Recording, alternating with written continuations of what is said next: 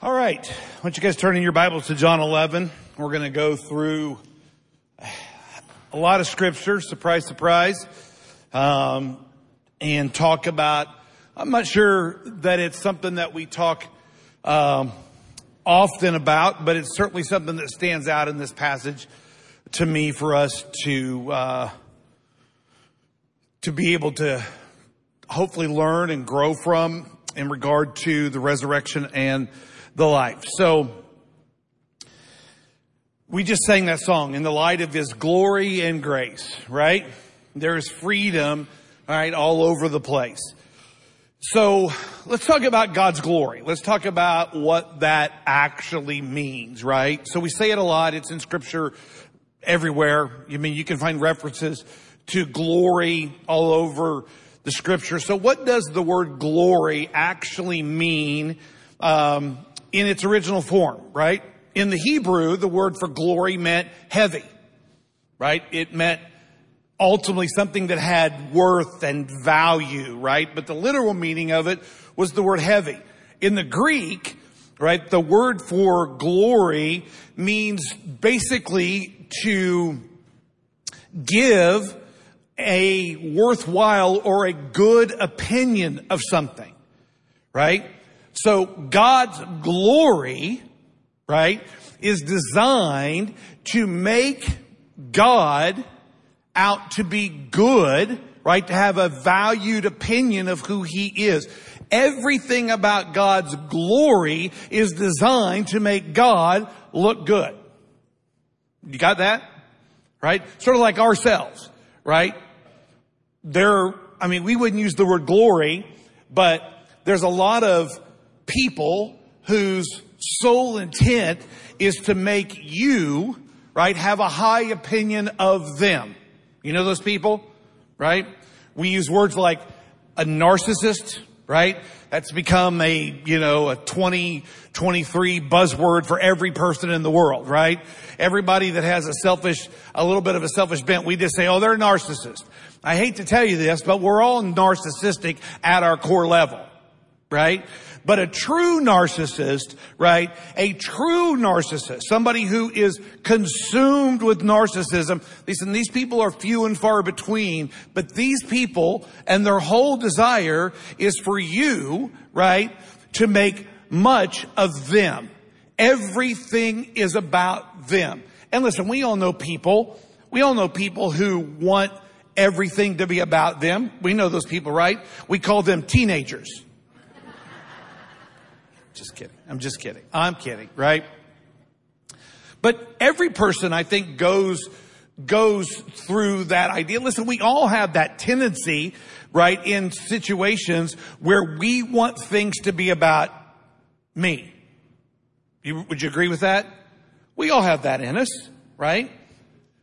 But there is, and listen, and the point of that is, right, the goal of that is, hopefully, in most people, the goal is for others then to have a high view of you. So you do things, right? You do things in your quote own glory, right? In hopes that what you're doing for your own glory is creating a good opinion of you toward other people, right?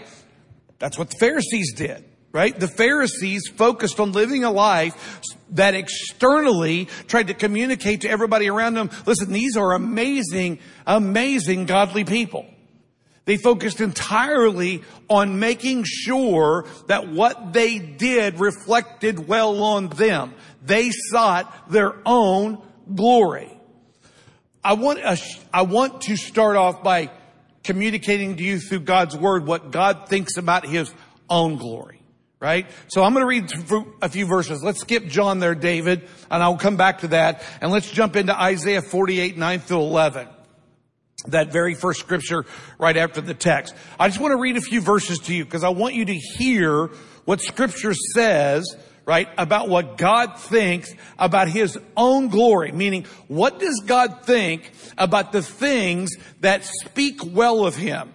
Or give a high opinion of him. Isaiah 48 says, for my own name's sake, right? For my own name's sake, I delay my wrath.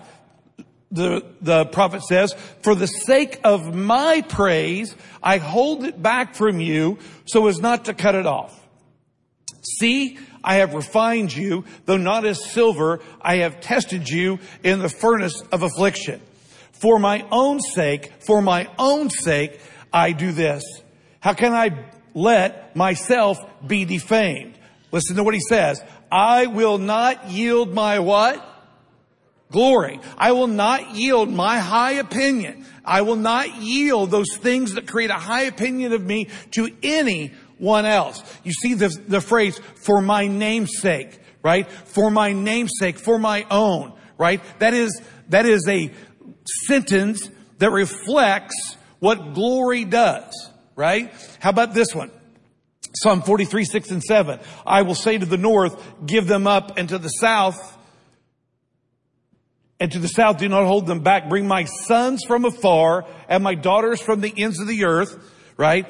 He says, everyone who is called, everybody say everyone. Everyone who is called by my name, whom I created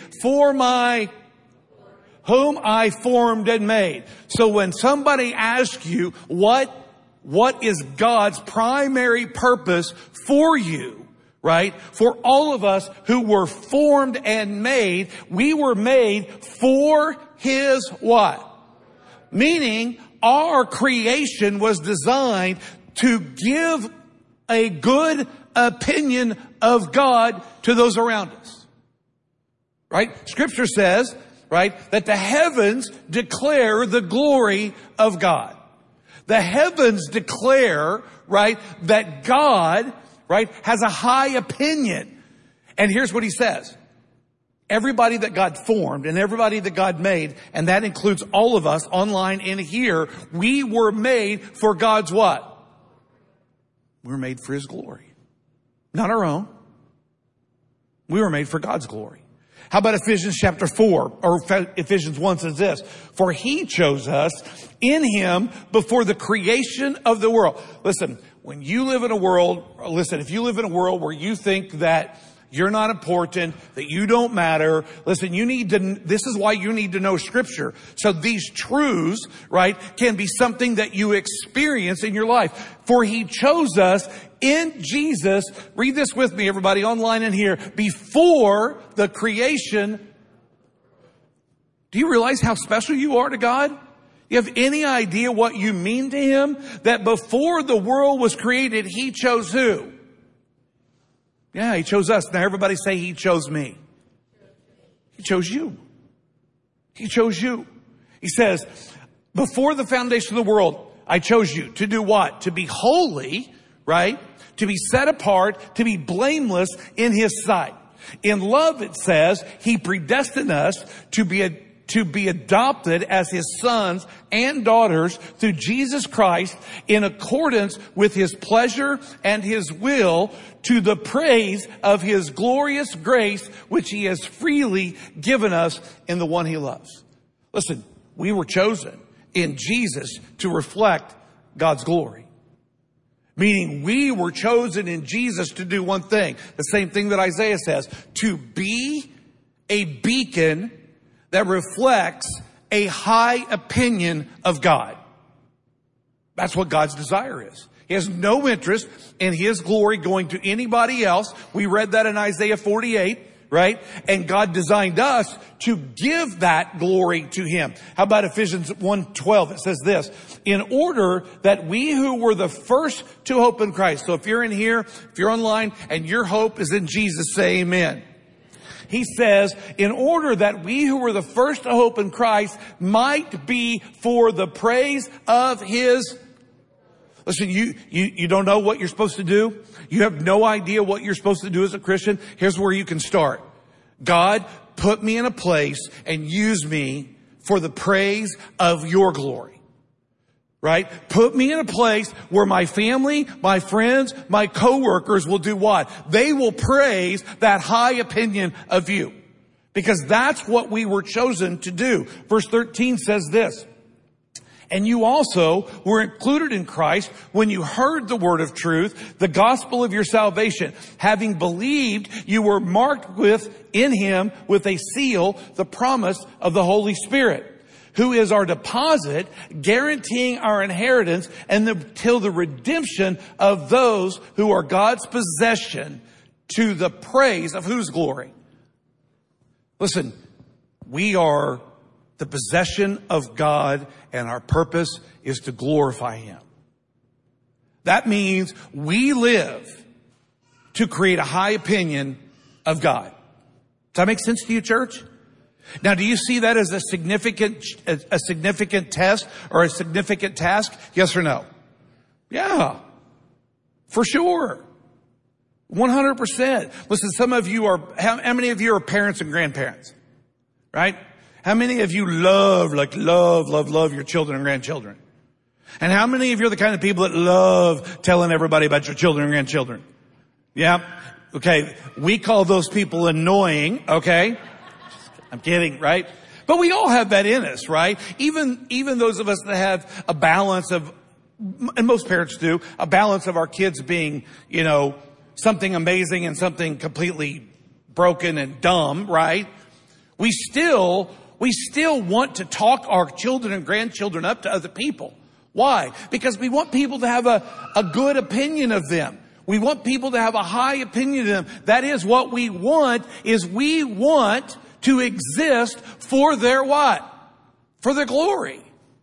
Here's what God's word says. You and I, who were made and formed, were made for God's glory. There's no question about your purpose in life, right? When you read Jeremiah 29, and we buy it at the Christian bookstore, and we quote it, I know the plans I have for you, the plans to prosper you, the plans to not harm you. Listen, quote a better verse, because that verse was written to Israel.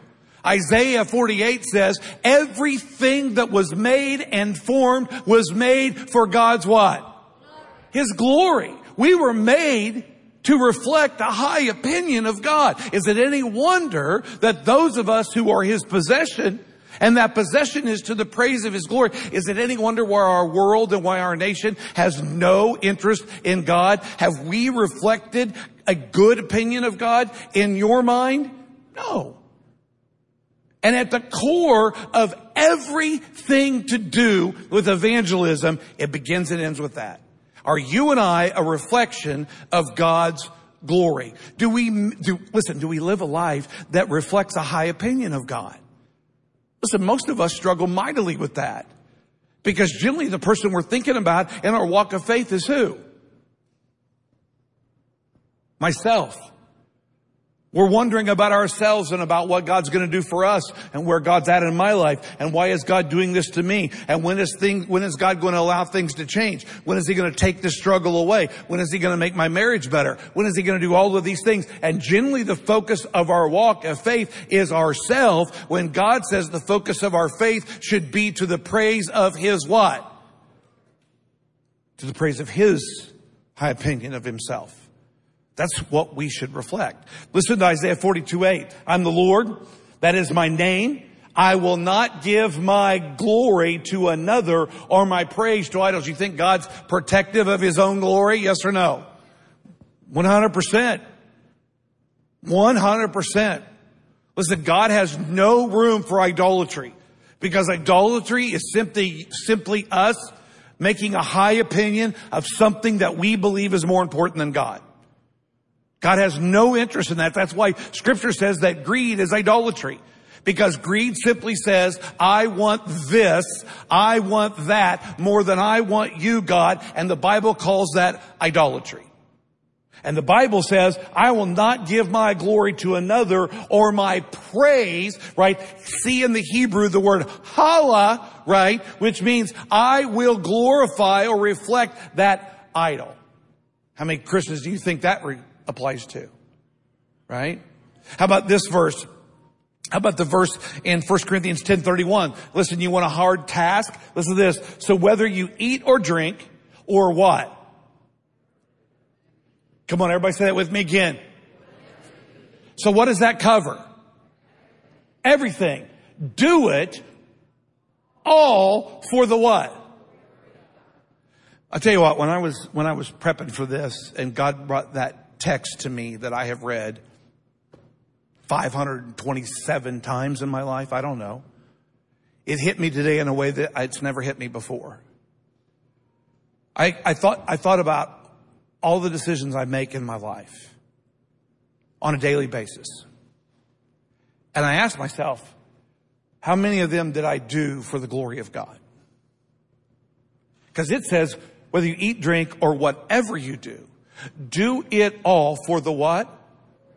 Meaning, do it all for a high opinion of who? Listen, if you're wondering what your purpose in life is, you ain't got to look anymore. Now, some of you aren't going to like it because it's going to mean a radical change of your life. Because for most of us, our life exists for the glory of myself. What do I want? What will make me look good to other people? What will make other people have a high opinion of me? The Bible says, in whatever you do, do it all so that there is a high opinion of who? That's a huge task, is it not? It's monumental. How about this scripture in 2 Peter 1? His divine power, right? God's power has given us what?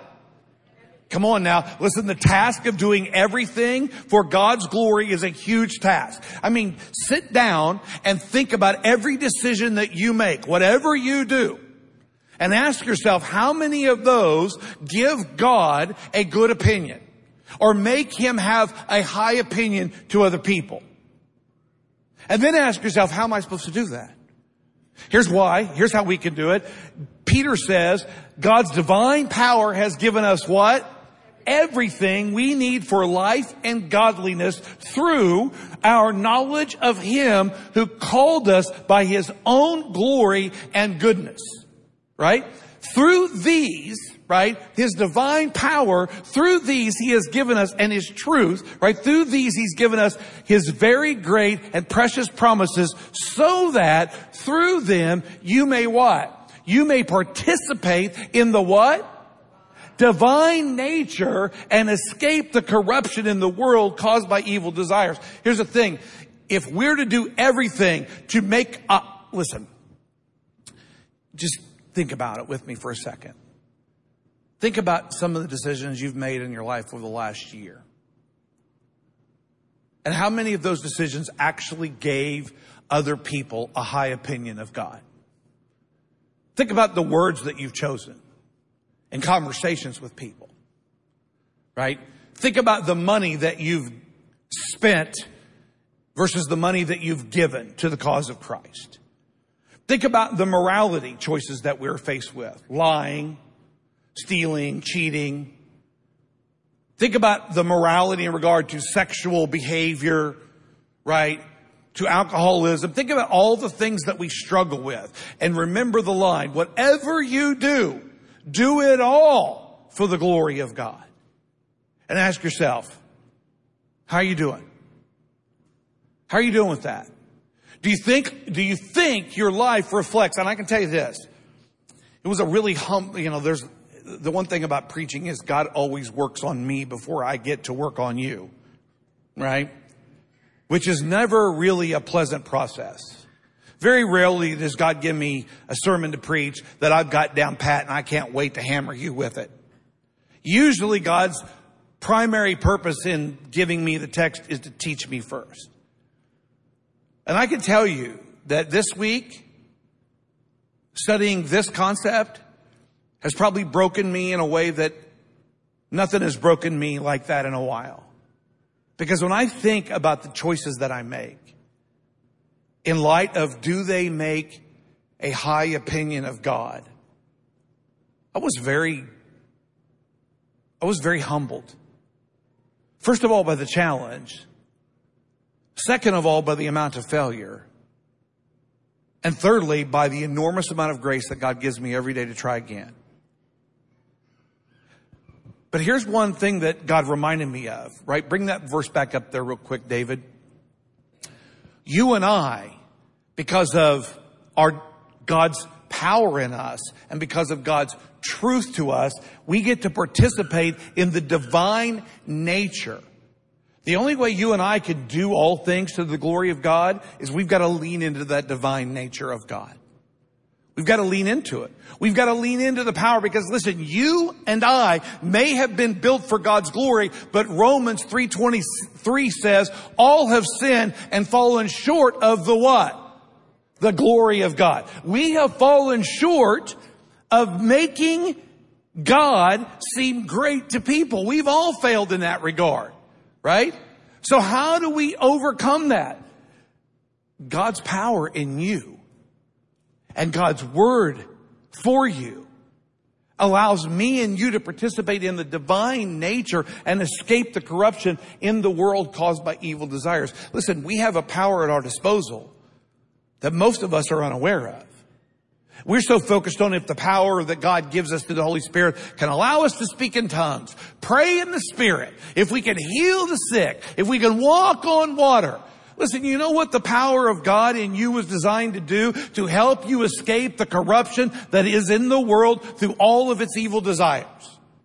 As opposed to, once again, seeking our own glory. God, your Holy Spirit's in me. You said that I could handle poisonous snakes. You said I could walk on water. Listen, let's get a grip, okay? Let's get a grip about what the power of God is designed to do. It's designed to help us in participating in His nature do what? Do all things for His what? For His glory. Why? Because God has no interest in giving His glory to anybody else. How about this one? 2 Corinthians 3:18 says this. So just so you're clear how this works, right? We were made to give God glory. Amen, church? And in Jesus, we were chosen, right, by God to be the praise of His glory. Amen, church? That's what we're supposed to do. And according to Paul, we should do all things to the glory of God. Amen, church? That's a lot. That's a lot. How do we do it? Well, 2 Peter tells us, right? We can do it because we are partakers of God's divine nature.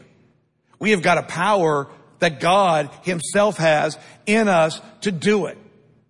And just so we're clear about how God works, listen to this. And we who with unveiled faces all reflect the Lord's what? Some level, church, online, everybody in here who knows Jesus, say amen. At some level, all of us are reflecting the glory of God. At some level, every person in here, every person online, every person that says Jesus is their Lord and Savior, every one of them is giving an opinion of God to other people. Are we clear on that? All of us are, right? He says this, and we who with unveiled faces all reflect the Lord's glory are being what? We are being what? Transformed into His likeness with ever increasing what? Glory, which comes from the Lord who is the Spirit. So let's be clear what God's doing. God is in the business of transforming you and I, right, into glory. His glory.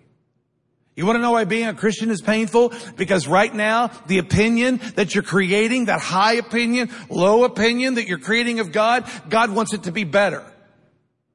And God's not content with you staying where you're at. God's goal is to change you from one level of glory to another. And that level is not decreasing. That level is what?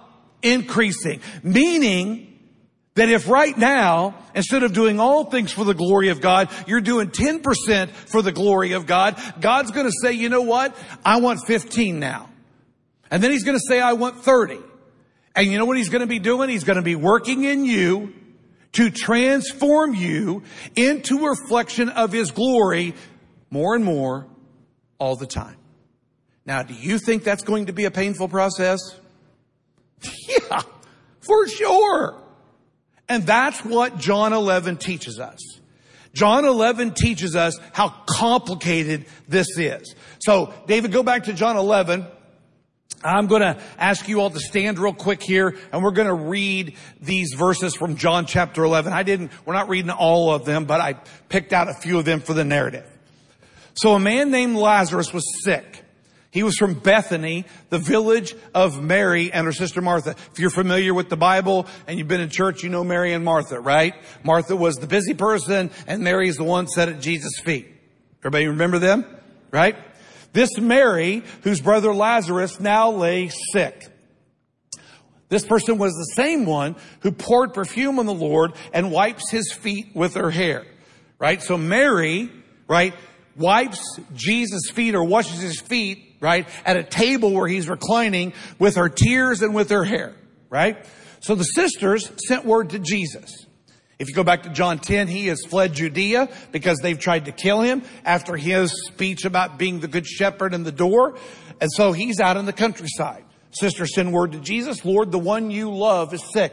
So you know the relationship that Jesus has with Nazareth. He loves him, right? When he heard this, Jesus says, this sickness will not end in what? And yet Lazarus what? Interesting statement, right? When he heard this, Jesus said that. No, he said, instead of, it is for God's what? It's for God's glory, so that God's Son may be glorified through it. Jesus loved Martha and her sister and Lazarus. Yet when he heard that Lazarus was sick, what did he do? He stayed where he was for...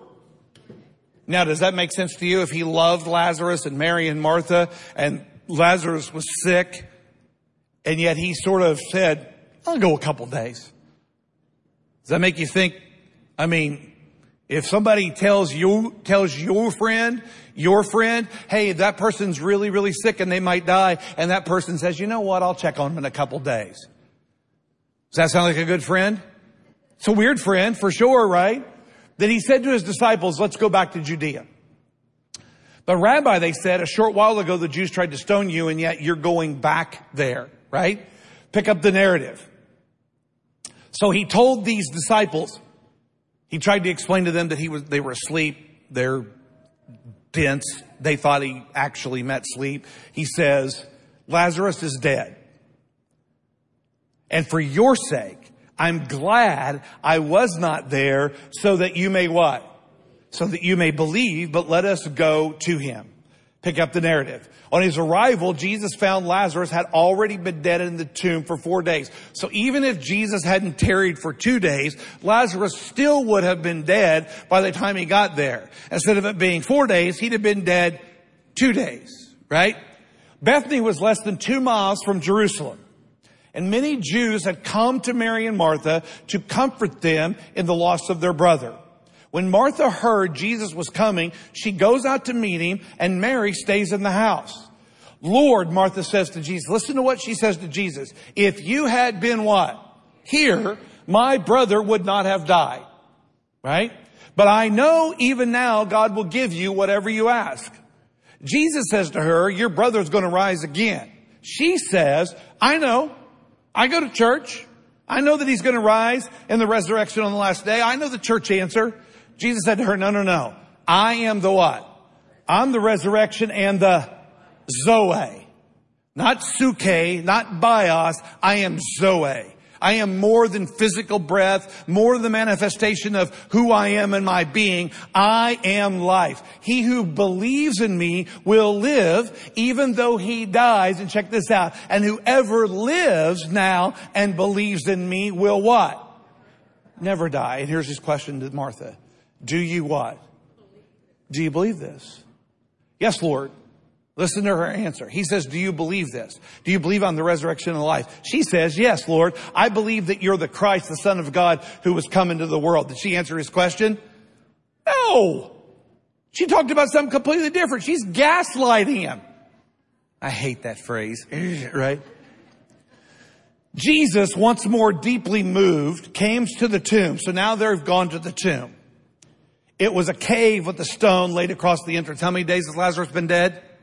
Take away the stone, he says. But Lord, Martha says, the sister of the dead man, by this time, 4 days, there's a bad odor. In the King James Version, it says, there is a stinketh, right?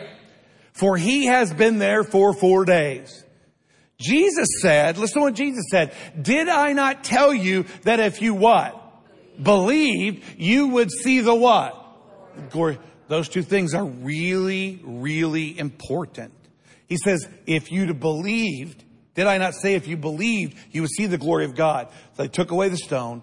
Jesus looked up and said, Father, I thank you that you've heard me. I knew that you always hear me, but I said this for the benefit of the people who are standing here, that they may believe that you sent me. And when he had said this, Jesus called in a loud voice, Lazarus, come out.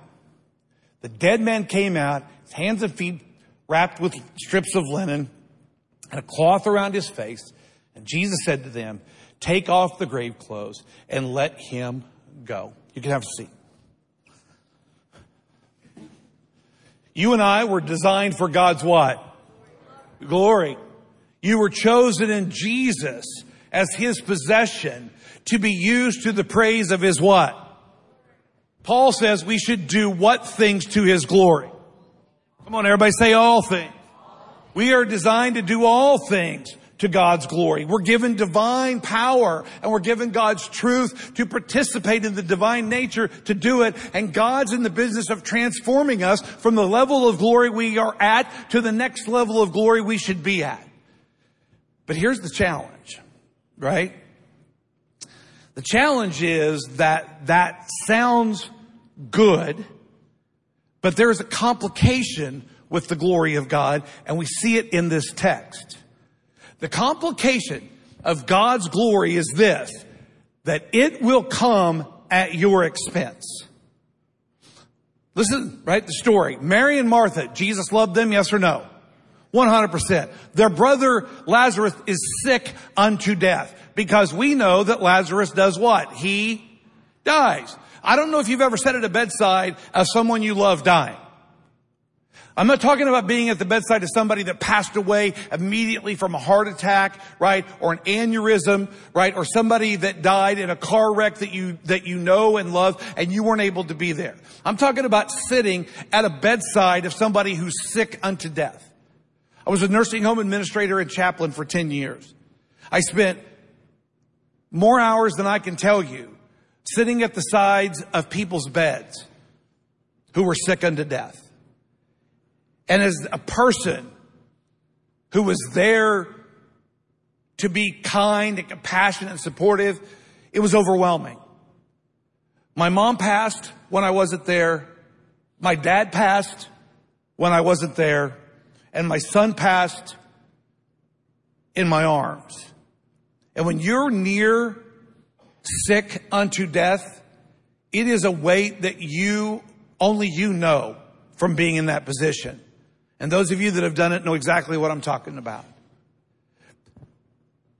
Mary and Martha, two people that Jesus loved, sat at a bedside. There was no hospice care. There was no ICU. There was no ambulance to pick Lazarus up. Mary and Martha were his caretakers. And they sat by his bed and cared for their brother while he died. Hard. And here's what Jesus says. Jesus says, I'm glad we weren't there to heal them because this was done for God's what? You see, here's the thing about God's glory. It's going to come at your expense and it's never going to ask for your permission. Ever. It's not going to ask your permission. Mary and Martha went through emotional hell on earth, taking care of their brother as he died in their home. And what did Jesus say? Man, I'm really glad I wasn't there. I'm really glad I wasn't there. Because now this can be done for God's glory. At whose expense was God's glory going to show up? Mary and Martha's. What about your life? See, here's the thing about your life and my life. God's glory will come at your expense. And it will not ask your permission. Let me read a couple passages to you. Skip that John 11 passage and go to Psalm 106 verses 7 and 8.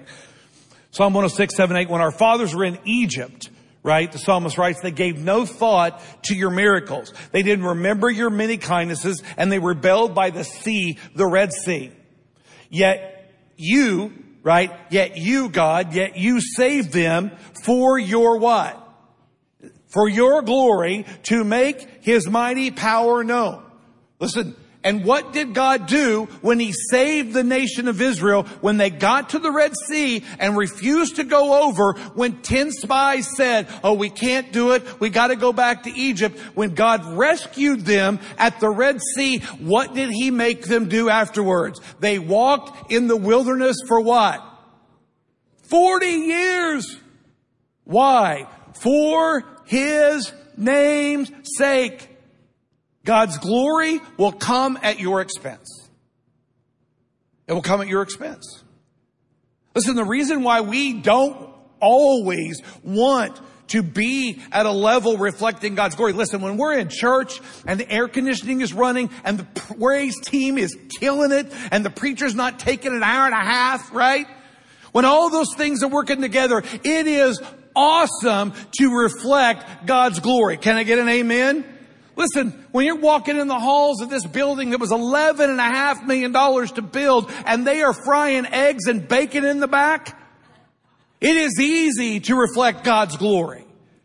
Listen, when things go well for you, it is easy to reflect God's glory. But how is it when God shows up and wants his glory from you, but it's going to be at your expense and he's not asking your permission?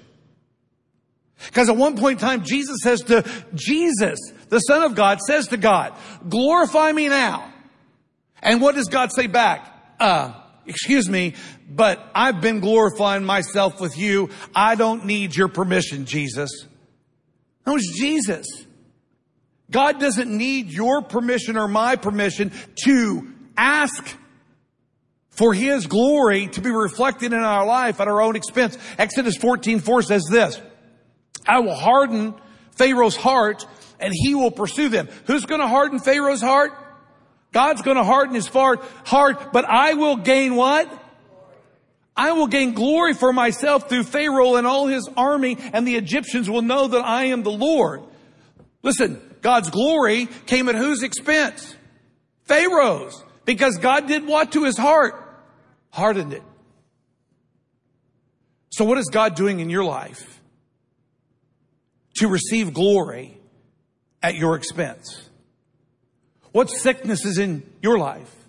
What family member is suffering? What struggle has God brought into your life that is designed to bring him glory? And he didn't ask. He didn't come in and say, hey, is it okay if I give you cancer so I can receive glory? He didn't come in and say, hey, can I take your job so I can receive glory? He didn't come in and say, hey, can I take one of your children and really use them for your or for my glory? And I'm going to do it at your expense. And I'm not going to ask your permission, because that's how God operates. Skip that Exodus passage, go to Psalm 104:31. Here's what Psalm 104 says. May the glory of the Lord endure for what? Ever. And may the Lord rejoice in whose works?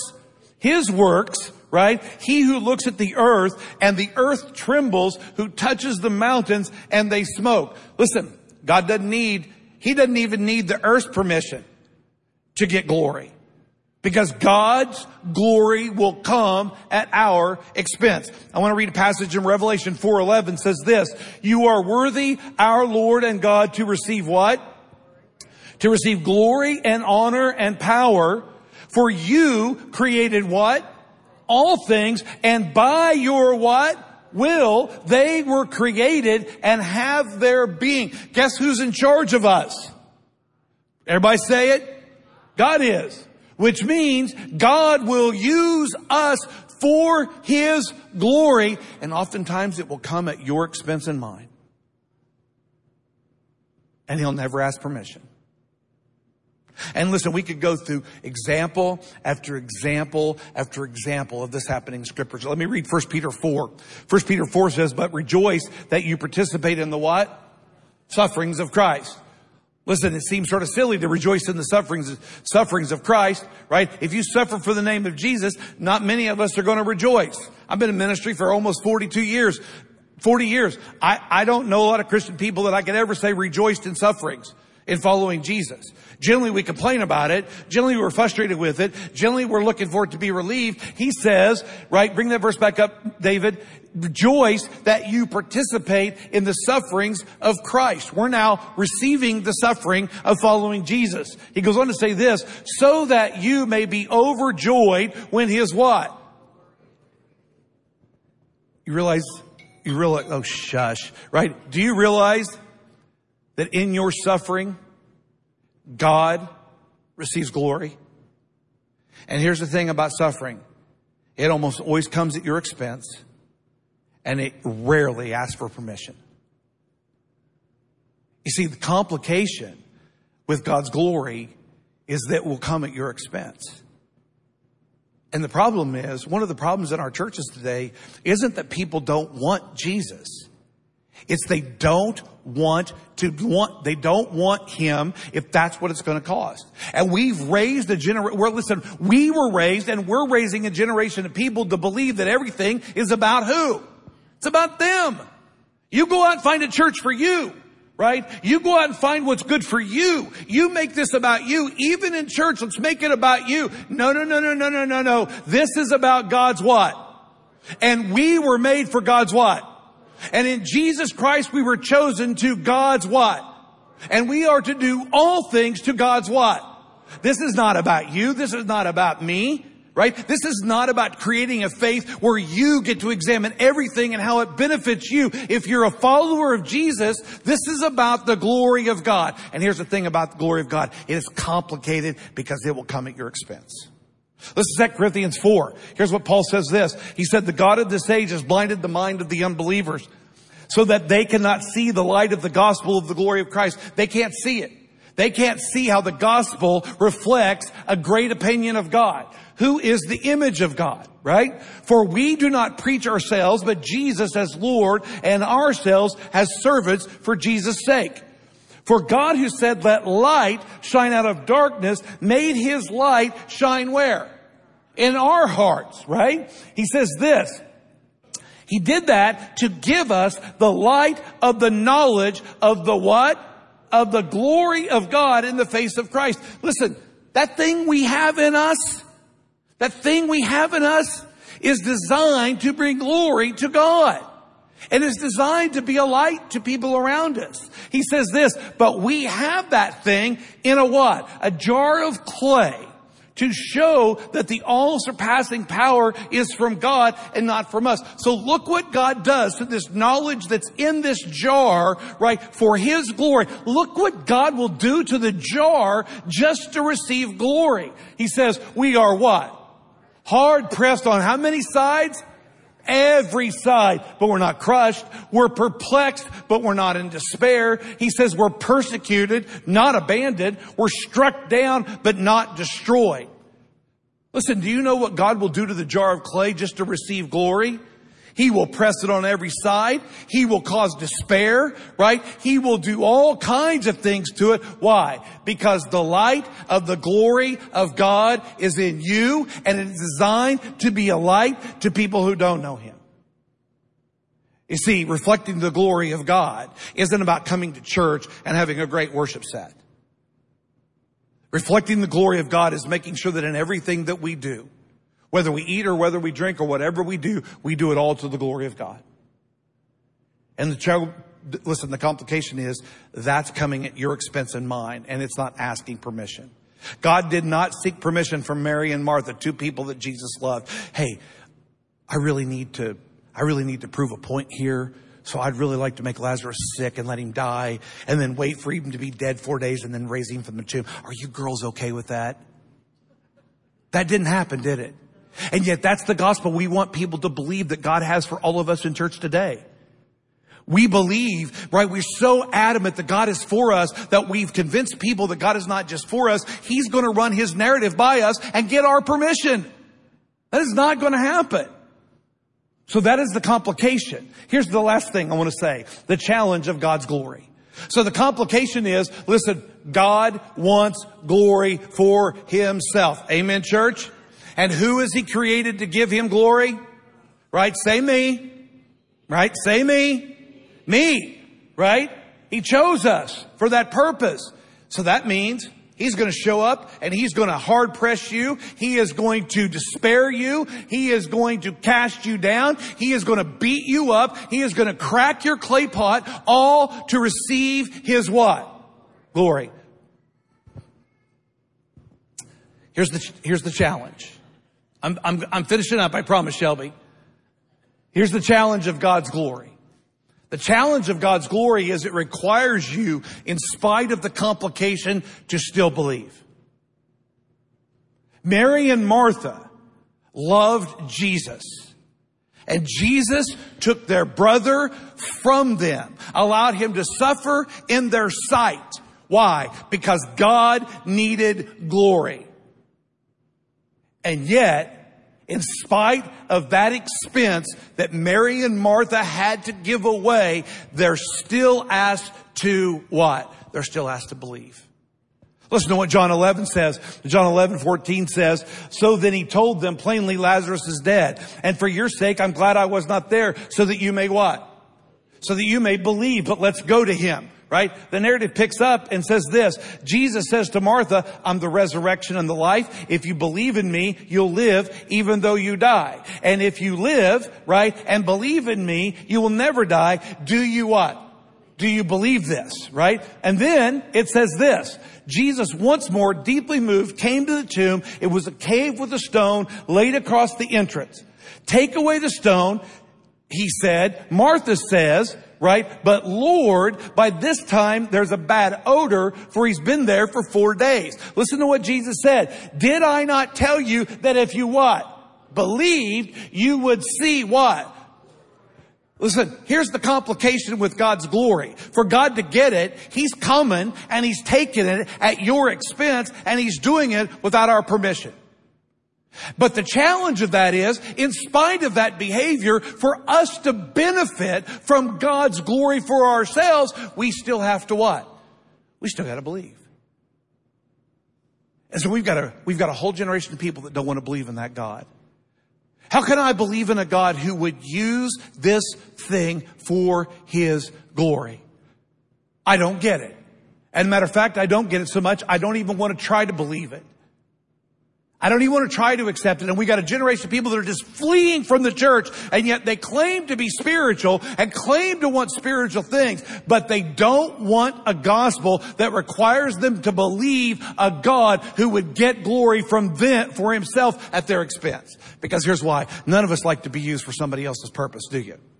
Anybody else anybody else in here online ever been used as the butt of somebody else's joke?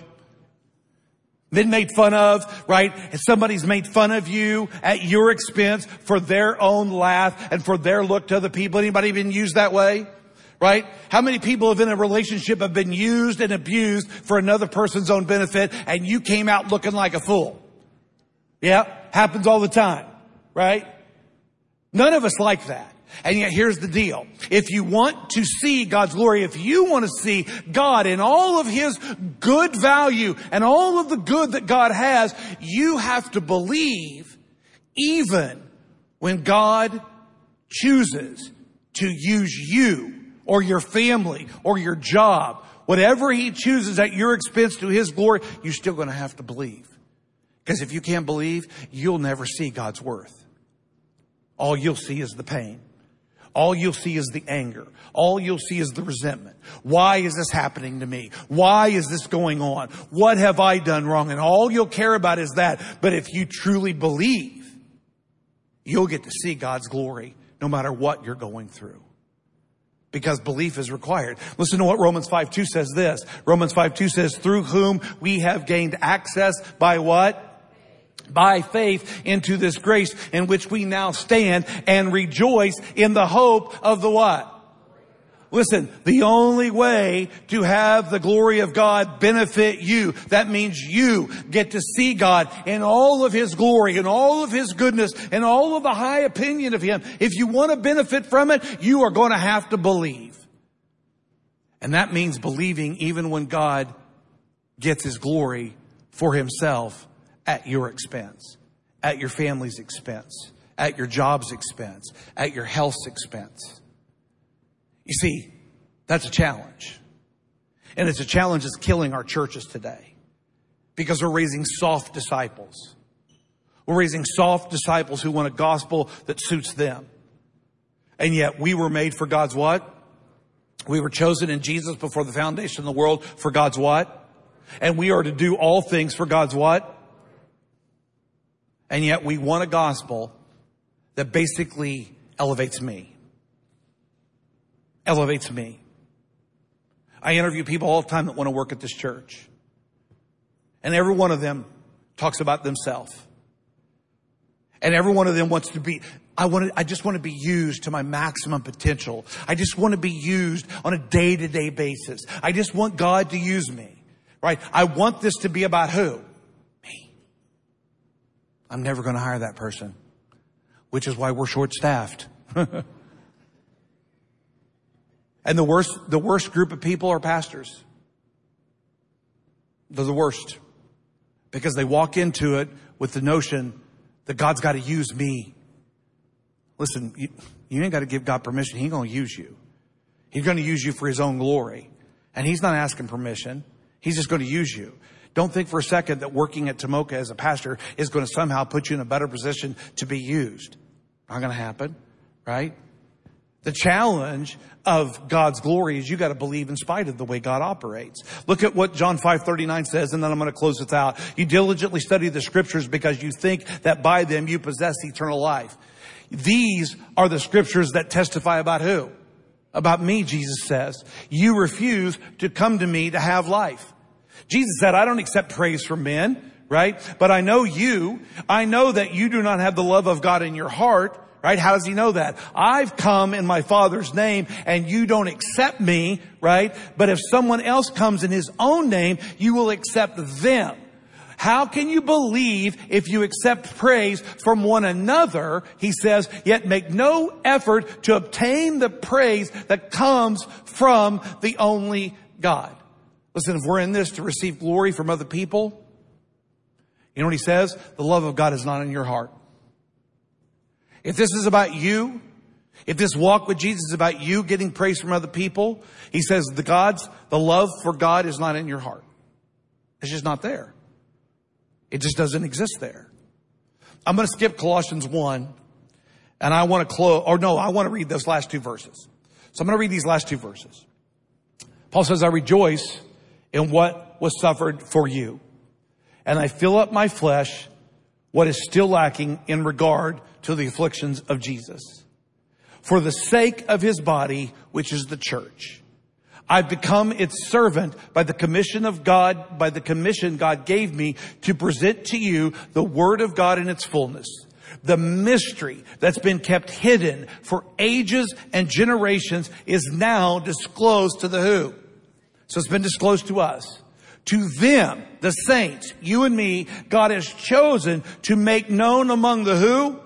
Gentiles. Those who aren't believers, the glorious riches of this mystery, which is what? Christ in you, the hope of... Listen, the only hope that anybody has to ever see God in his full value is they've got to see Christ in you. If they do not see Christ in us, they will not be able to see the hope of glory. And here's the way Jesus said it in Matthew chapter 5. He says this, you're the light of the world. You're the light of the world. You think your life doesn't matter? Come on. That's a lie from the devil. It's a lie from a family member. It's a lie from your past that was abusive. It's a lie from being neglected or being treated unfairly. Listen, you're the light of the what? Come on, that ain't no small task, church. What a huge responsibility. We're the light of the world. You and I keep saying the world's growing darker. Well, where in the world is the light? We're the light of the world. The city on a hill cannot be hidden. He says, neither do people light a lamp and put it under a bowl. Instead, they put that lamp on its stand and it gives life to everyone in the house. Listen to what he says. In the same way, let your light shine before men that they may see your what? Good deeds and glorify your Father in heaven. You want to know how to get people to see God's full value? Put your good deeds in the name of Jesus on display. And maybe you're trying to figure out, what am I supposed to do? You know what? Doing nothing ain't helping. Wondering what to do isn't helping. You know what it's time to do? It's time to do something. Because everything we do in the name of Jesus is a light to a dark world. And if the hope is to get people to see the hope of the glory of God, listen, we've got to step into that role better. We were made for God's what? We were chosen in Jesus before the foundation of the world for God's what? And we are to do how many things for God's glory? All things. And God is in the business of transforming us from one level of glory to another. Why? Because God says, I will not give my glory to another. We had a heck of a task. This can't be about me. This can't be about you. This has to be about God's glory. Amen, church? Let's pray. Father, thank you so much for Jesus who came to simply glorify you. You tell us that he is the image of the invisible God. He is the exact replica and imprint of you in this world. And Jesus came to bring you glory. And then you glorified yourself through his death, burial, and resurrection. We are recipients of that. And now, God, you've chosen us to bring you glory. Those of us who have fallen short, you've now equipped us and empowered us to bring you glory. My prayer is that we'll do just that. In Jesus' name, amen. God bless you, church.